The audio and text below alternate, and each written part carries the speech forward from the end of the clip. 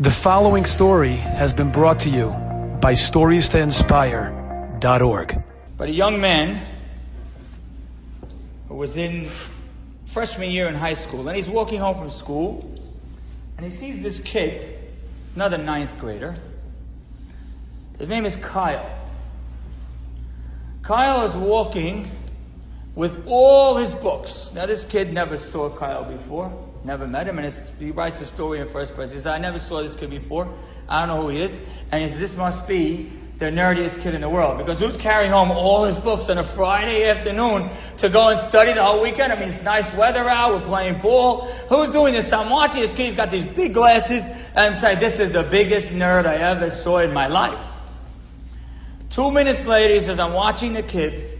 I'm watching Kyle. And a bunch of big boys come over. And they shove the books out of his hand. And they push him to the ground. And his glasses go flying. And he says, and my heart just broke for this kid. He says, so I go over to the boy, and I bend down and help him find his glasses. Here's your glasses. And help him with some of his books. He says, and Kyle's looking at me with like a tear in his eye, like you could tell just how broken he was. So I asked him, I said, Kyle, how come I never saw you before? He says, well, I went to private school and elementary school, and now I joined this high school. He says, oh yeah, I never played with kids who went to private school. He says, you know, I'm playing ball with my friends over the weekend. Kyle, would you like to join me? Would you like to play football? Kyle said, yeah, I'd love to. So this boy says, I helped him home with the books. Saturday afternoon, whenever we played ball, Sunday we played ball. And we started to develop a really, really close relationship. And Kyle started to build into a stronger boy, more like handsome. He was popular, did really, really well in school. We both applied to college. I was going to go to Georgetown. Kyle was going to go to Duke.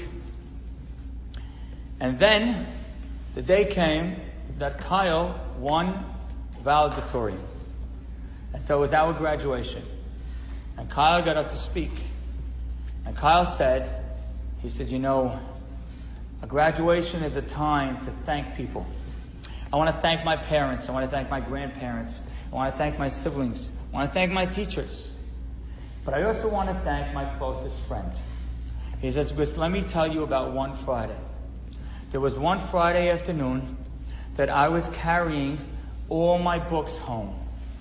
I was carrying all my books home because in my mind, this was going to be the end.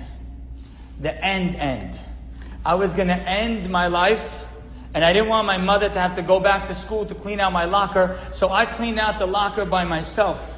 He said, and then boys came and shoved me to the ground, and then I knew it was the end. And then a boy I never met bent down and handed me my glasses and made me realize that I am love-worthy. And today I stand before you as the valedictorian. I can't tell you how scary the world is. You all know it. I don't think I told you one thing new about what's going on in the minds of our young people at every age. Every single one of you know it. And you're so scared about it yourself that part of you doesn't even know what to do. Because you don't even know how to handle Snapchat now. What's going to be coming in 20 years from now? And how do I save them for that? So I don't have that answer. And I don't think there is an answer.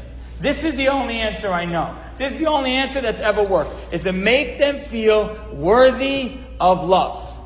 Make them know it, not just deep down in the back of their mind, but in the front of their heart every single day.